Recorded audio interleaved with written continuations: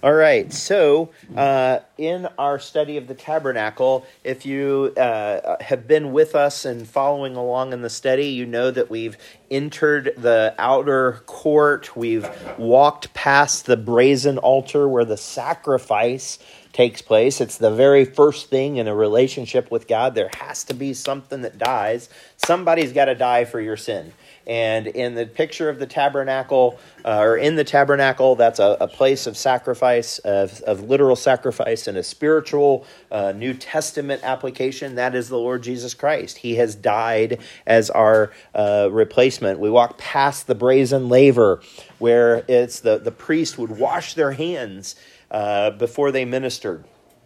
And it's a really good picture of how we need to keep ourselves clean. But that happens after the sacrifice. We don't come to Christ clean. He does the work of redeeming us and even allowing us the opportunity to approach the brazen laver. And then we opened up the tabernacle proper. We go into the first room called the holy place. A few weeks ago, we saw the candlestick on our left that shines light across to the table of showbread, which pictures the Word of God. Loaves stacked 6-6, picturing the Word of God, the bread of life, the 66 books of the Bible. We saw how the Holy Spirit, in the picture of that candlestick, shines light and helps us understand the Word of God. But now what's in front of us, right in the like as soon as you open it up, the first thing you would see would be the altar of incense. And so that's what we're going to talk about today. The design, and then we'll talk about the build. The design: thou shalt make an altar to burn incense upon. Of shittim wood or acacia wood shalt thou make it. A cubit shall be the length thereof, and a cubit the breadth thereof. And we'll talk about that in just a second. 4 square shall it be, and 2 cubits shall be the height thereof. The horns thereof shall be of the same, and thou shalt overlay it with pure gold. The top thereof and the sides thereof round about, and the horns thereof. And thou shalt make unto it a crown of gold round about. And 2 golden rings shalt thou make upon it under the crown thereof. When I said that, I was like, 5 golden rings in my head. So that song gets stuck in my head too, I guess. And the 2 golden rings shalt thou make under the crown of it by the 2 corners thereof. Upon the 2 sides of it shalt thou make it, and they shall be for places for the staves to bear it withal. So we've seen the staves that are involved in different aspects of the furniture. And thou shalt make the staves of shittim wood and overlay them with gold. We'll also see in Exodus 30, down in verses 34 and 38, and the Lord said unto Moses, take unto thee sweet spices, stacte, and ancha, and galbanum, these sweet spices with pure frankincense. Of each shall there be a like weight, so even amount, and thou shalt make it a perfume, a confection after the art of the apothecary, tempered together, pure and holy. Great picture of the church here, by the way.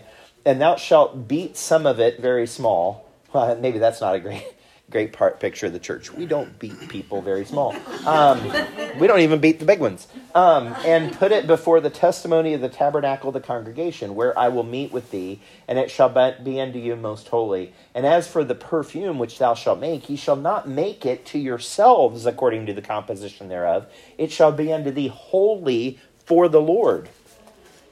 And whosoever shall make it, make like unto that, to smell thereof, shall even be cut off from his people. So that's pretty significant. We've got one more passage that I want to look at. Now this is where it's actually built. So those were the commands of God to Moses about what was going to happen. This is actually what happened. And he made the incensive altar of shittim wood. The length of it was a cubit, the breadth of it was cubit, and 4 square, and the cubit was the height of it. The horns thereof were the same. So he's fulfilling the word of God. And he overlaid it with pure gold, both the top of it and the sides thereof round about, and the horns of it. Made unto it a crown of gold round about. And he made 2 rings of gold for it under the crown, by the 2 corners, upon the 2 sides, to be places for the staves, to bear it withal. And he made the staves of shittim wood, and overlaid them with gold. And he made the holy anointing oil and the pure incense of sweet spices, according to the work of the apothecary. So, I know that was a lot of words, but it was exactly what God had commanded through Moses to be done. So I think you have your handouts before you. There are some similarities and some differences between the altar of incense and the rest of the furniture. Some similarities and some singleness. Now, I had, most of you know, I didn't teach last week. Brian taught last week in the book of Mark. It was wonderful. The week before, we had our super fellowship upstairs. That was also good. So I had a lot of time to work on alliteration. So there's a lot of letters that are the same this week. Normally, I don't have time to sit and try to make words start or end with the same. But today, it's on. So, similarities and singleness. They were similar. So the altar of incense was similar to the structure, the table of showbread, and the Ark of the Covenant, and that it was shittim or acacia wood overlaid with gold. It was also square with 4 horns. As if you looked like down on it, the altar was square. The brazen altar was square with 4 horns. And it had a gold crown, just like the table of showbread. And we'll see in coming weeks, the Ark of the Covenant has this crown of gold around the top. So it has some similarities to other things in the tabernacle. But it's also different. It's interesting. This height is different from all the other structures. This is 2 cubits tall, which is about 36 inches. My guess is these tables are probably 32 inches tall. So, but a yardstick tall, okay? Not real big, really. It was also 1 cubit wide and 1 cubit deep, 18 inches. So again, probably pretty close to this table. If you could just imagine just a square, maybe just a little, that's all we're talking about. It's a pretty small piece of furniture, really. And it would hold the coals to be able to make the perfume smell. Aromate, I don't know what the right term is. I don't know. Sure. It would make it aromatic. Yeah. Aromatic. It would make it aromatic. So the coals would create heat and would cause the altar of incense or the incense to burn up or burn up and lift up. Some of you may have some sort of incense that you burn in your home. It's not a religious function per se, but you do it because you like the way it smells. That's cool. But it was interesting because we actually already saw that this mixture was for the Lord. Don't do it in your home. That was supposed to be holy unto the Lord. Now, there were no description of legs or feet on this. So it appears to kind of be a box, if you will, as compared to a table with legs. And then there's the description of the ring. So we're going to do a quick exercise this morning. This is going to be fun, I promise. All right. So on your page, I think it says how many rings, right? How many rings? And then I've got the reference there.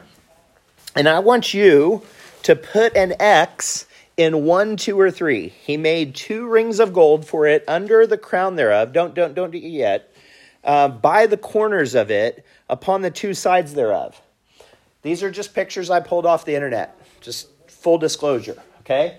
Does it look like this with 2 rings on the corners? Is there any way you can So, make it bigger? Yeah, because I don't have my... No, I don't know.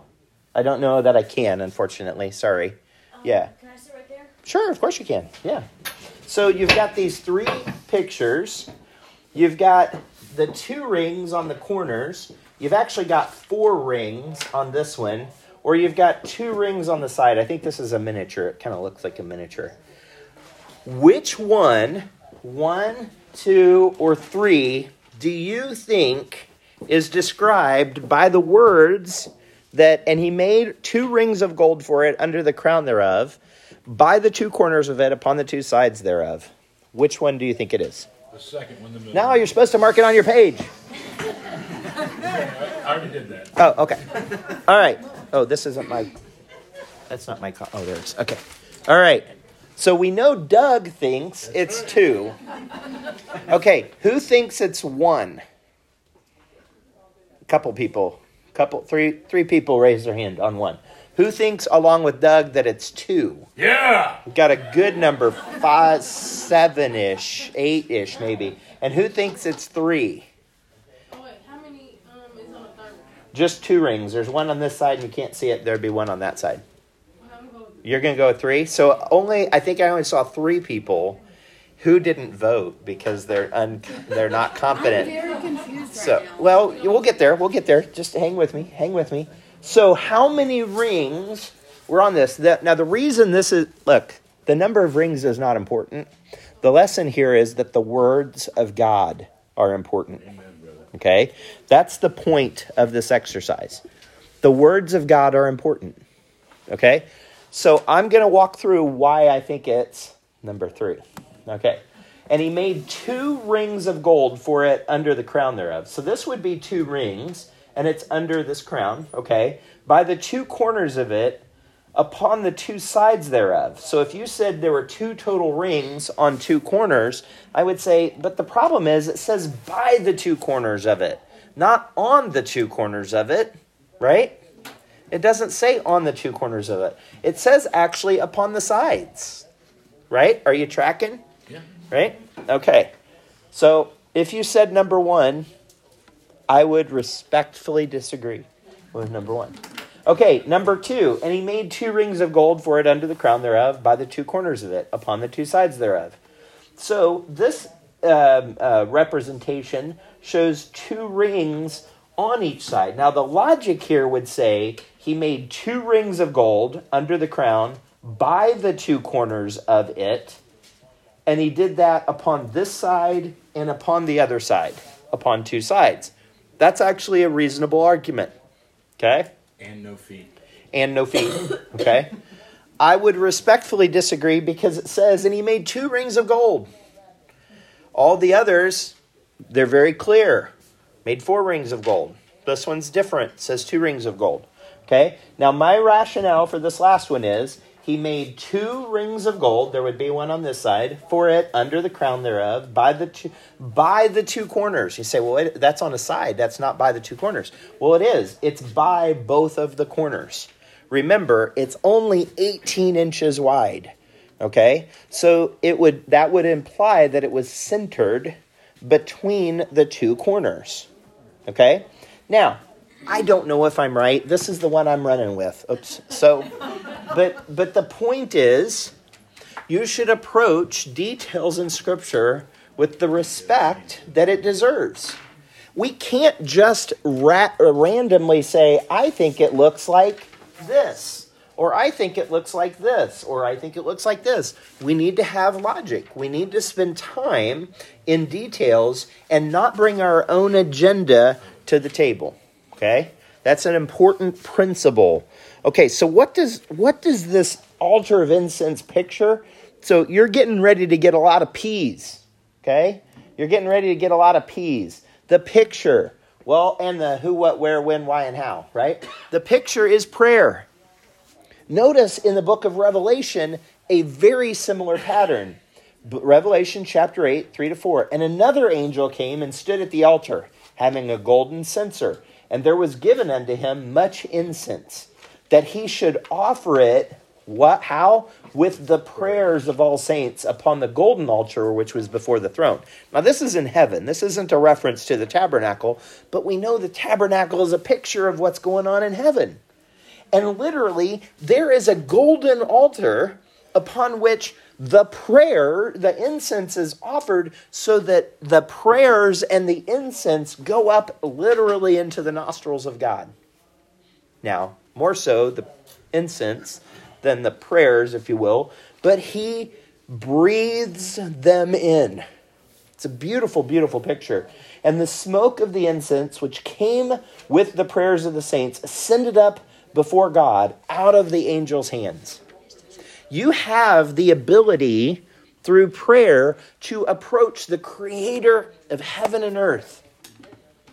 In other places in Scripture, we know that we can approach him boldly through prayer. That is a beautiful, beautiful situation. And this altar of incense pictures it perfectly. So so we saw, well, it's all the candlestick on one side, the table of showbread right in front of us is this. Well, okay, yes, we know the place, But notice here in Exodus 30, and thou shalt put it before the veil that is by the ark of the testimony, before the mercy seat that is over the testimony. And look at this, where I will meet with thee. God's going to meet in that holy of holies, where the ark of the covenant is, where the mercy seat. We haven't looked at those yet, but we will. Okay, He's going to meet there. He's going to come from his throne. He is going to temporarily indwell the Holy of Holies. And he's saying, what's the closest thing? Well, there's a veil. But just on the outside of the veil, the closest thing to where he meets with us is prayer. There's two ways to connect with God. Read Scripture, you'll hear from him, and pray to him directly. That's where you meet the Lord. And when? Well, you pray at all times. And Aaron shall burn thereon sweet incense every morning. When he dresseth the lamps, he shall burn incense upon it. And when Aaron lighteth the lamps at even, he shall burn incense upon it. A perpetual incense before the Lord throughout your generations. You should literally pray without ceasing. There was a perpetual incense burning that would fill the tabernacle. Remember, for those of you who've studied it with us, the tabernacle was covered with heavy coverings. All of this incense would just sit in that place and just literally fill it up. It's beautiful. So that's the what, the where, and the when. The how. Well, it's pretty important to understand the sacrifice. So we got to jump over into the book of Leviticus for just a couple of minutes. Look at a couple of verses. They go together. Leviticus 16, 12, and 13. We divide them up for the purposes of the outline. How? And he shall take a censer full of burning coals from the fire, or of fire from off the altar before the Lord. So this is out in the court, and his hands full of incense, sweet incense, beaten small or ground, most likely, and bring it within the veil. Okay, so this is important that the Lord is. This gives a reflection of the sacrifice. Okay, it gives perspective, and we're going to see more about that in just a second, because the sacrifice is irrelevant to the prayer. And why? So he can live and thrive. And he shall put the incense upon the fire before the Lord, that the cloud of the incense may cover the mercy seat that is upon the testimony, that he die not. Now this is really interesting. So the priest literally needed to stoke up a fire, a smoke of incense that would literally cover the other side of the veil. Now, I don't exactly know how the smoke from the outside, not from the court, but in the holy place, the first chamber, if you will, I don't know how it gets to the other side, because there's this big heavy veil between, right? Maybe when they open up the veil and they go in, some goes in, but I've seen some movies where guys open up a car and they fall out and there's smoke billowing out. Probably different kind of smoke, but I've seen Fast Times at Ridgemont High. Thank you. But the smoke from the altar of incense permeates past the veil and covers and literally fills the Holy of Holies. So he does it in part so he doesn't die. Now, I guess you could take this and you could apply this and say, Mitch, are we supposed to pray so we don't die? Well, I guess, yeah. But it's so that he can live, so that he can minister. You need to find your sufficiency and your sufficiency in Christ and your purpose in the direction of the Holy Spirit. Prayer is really important to connect with God. He will show you how you are to minister. Some of my biggest failures in ministry have been when I just simply don't listen to the Lord. And I bring my own agenda to the table. So I referenced this a little bit ago. So the who? Only the redeemed. Now, this is going to sound a little harsh. And if you don't know me, if we've just met today maybe, or you're new, maybe you've been to church just for a short period of time, trust that we are not Calvinistic. We do not take a position, just to be very, very clear, We do not take a position that God ordained only certain people to be saved. That's not what Scripture says. We think you have to massage Scripture in order to come up with a position that only certain people can be saved.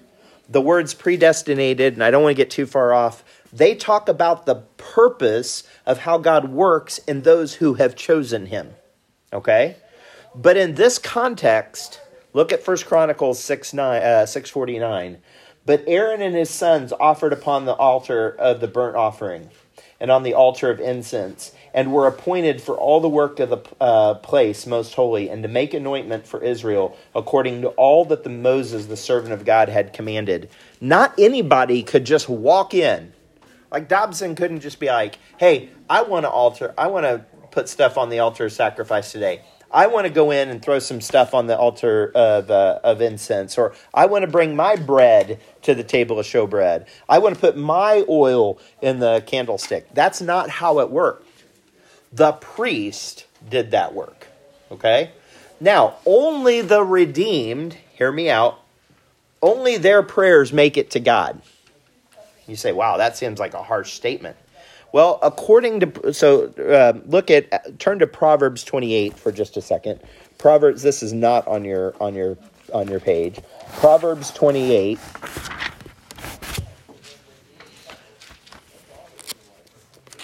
In verse 9. 28 verse 9. He that turneth away his ear from hearing the law, even his prayer shall be an abomination. Even his prayer shall be an abomination. Also in Proverbs, in verse 15 through 15, verse 8, the sacrifice of the wicked is an abomination of the Lord, but the prayer of the upright is his delight. There is a very real component that if you don't have a relationship with the Lord, you don't get to just bring your prayer requests to God. He's not obligated to listen. You're not his child. Now, he absolutely hears your prayer of repentance if you want to be saved. 15 verse 8. 15 verse 8. Proverbs 15:8. Yep. That's the other. So Proverbs 28:9 and Proverbs 15:8. He absolutely hears your prayer of repentance. He absolutely hears your prayer of salvation. He wants to hear that. He is not willing that any would perish. But the guy or the gal that's out living in the world, and then one day they decide to pray to God, kind of like Garth Brooks, and wishes his girlfriend would stay with him forever. I'm not saying that Garth Brooks is saved or not. My point is, you don't get to play both sides of the fence. You don't get to live in the world and do everything you want to do and then be like, oh, hey, God, I need you to do this or this. I think Brian said it very eloquently last week. We don't get the right to point our finger at God and say, dance, monkey, dance. Amen, brother. That's right. It's not how it works. The priest submits himself to the process so that he can enter into the tabernacle. Now, again, will God hear you as a good father if you're his child? Absolutely. And if you're not, he is waiting with bated breath for a prayer of repentance from you. But he is not obligated to answer your request if you are not redeemed, if you are not saved. So building lesson number 1, prayer is an intimate connection with an almighty God. It's an intimate connection that requires relationship. Okay? Requires relationship. And God put some, and we're going to have to go through these points pretty fast here, but God put some prohibitions. He put some guardrails. God is really good at guardrails. Honesty time. Has anyone ever hit a guardrail? Has anybody? Okay, Doug, why am I not surprised? Okay, a guardrail. Doug, you've hit a guardrail? Okay. Oh, no, I meant like in driving. Like with a car. I've actually hit A guardrail too? at the bank drive-through. Oh, okay, but I mean like on the highway. Like, it's fairly rare. There are a lot of people in here, and maybe a couple people have hit a guardrail, okay? And the guardrail did a job. Most of the time, you know where guardrails are? It's where the land drops way off, okay? It wants to keep you God's really good at guardrails. He's really good at putting these protections in our life that help us not to go off the deep end. A guardrail is to keep you, for lack of better terms, on the road. But you know what's so much better at keeping you on the road? Lane lines. Right? Lane lines. Because if I happen to go over the lane line just a little bit, unless there's a car right next to me who's also doing the same thing, probably not much is going to happen. Maybe if I'm on the interstate and I go over and I go, right? And then I get back over, right? Yeah, it is annoying for sure, especially in construction zones where you have to do it for a while. It's like, ugh. Okay. But my point is, God creates guardrails and allows us to operate within the lanes and uses guardrails to protect us. What we're going to look at are some guardrails and some lane. He says, don't desecrate this process. Ye shall offer no strange incense thereon, nor burnt sacrifice, nor meat offering, neither shall you pour drink offering thereon. This is a reference to the altar of incense. He's like, you don't come into the altar of incense and sacrifice a turtle dove. You don't bring strange fire or strange incense. That's not the point of that. That is not the point of the altar of incense. He put some very clear expectations on it. You intermingle those spices that I don't want to have to say again. I'm not even sure I said them right the first time. You intermingle those evenly. You mix those together. You beat them. You grind them, probably like in a mortar pestle situation. And then you offer those. Don't bring anything strange. Don't you be bringing crazy concepts into your prayer life. Don't you be Ouija boarding your prayer life, if you know what I mean. Okay? I made that up, but I think you're tracking. Like, there is prayer, and then there's other stuff. Keep it pure. Also, don't deviate. Korah's rebellion actually was about this. We don't have time. I didn't think we'd have time. In Numbers chapter 16, if you want to go look at that sometime, these are guys that thought, hey, it's perfectly fine for me to offer incense. Or, put incense on the altar of incense. It was not. It was not. Yeah. What was the Exodus one? The one before? Yeah. It's on your page. 30. Oh, desecrate. Oh, the wording was don't desecrate. Yeah. It's right there. Yeah. Yeah, you're good. You're good. We want you to learn. So don't desecrate it. Don't bring strange things to the table. He also said don't deviate. Don't allow others to come in. And look at 2 Chronicles 26. And they withstood Uzziah the king and said unto him, it appertaineth not unto thee, Uzziah, to burn incense unto the Lord. You're the king, but it's not your job to burn incense. Whose job was it? The priests. But to the priests, the sons of Aaron, they are consecrated to burn incense.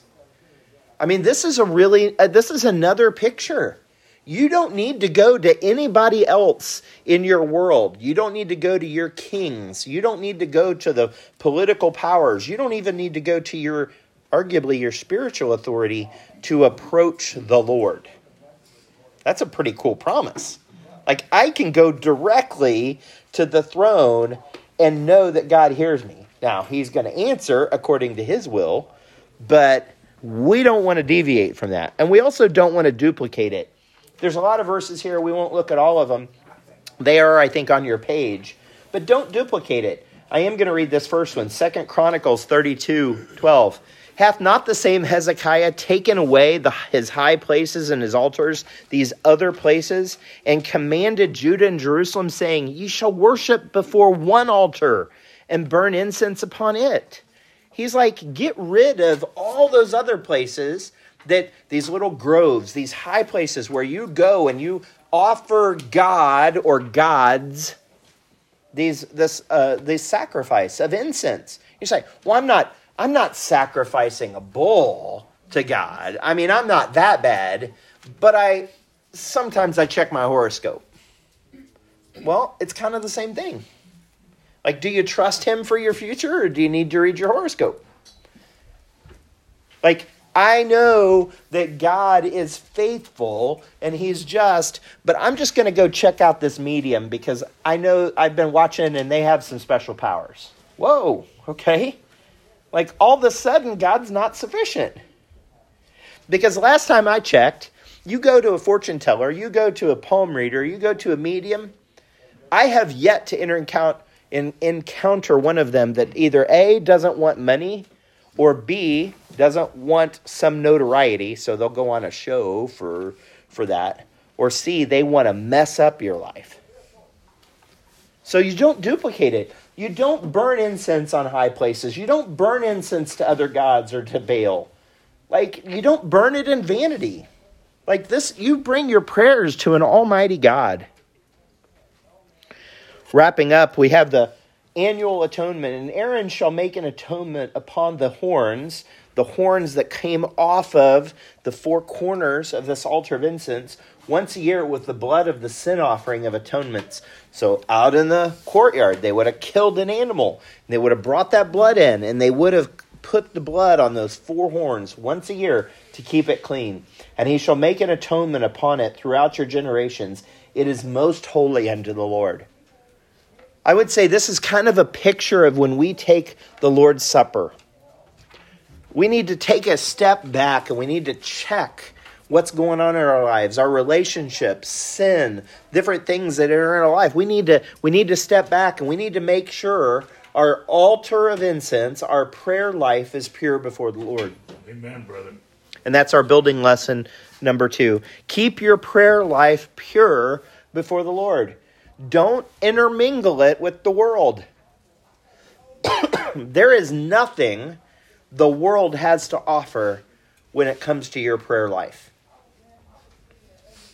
Some people are like, I just need to get alone. I need to put candles around me. Okay, like, I'm not going to get mad at you if you feel like you need to create an atmosphere of prayer, but you don't actually need it.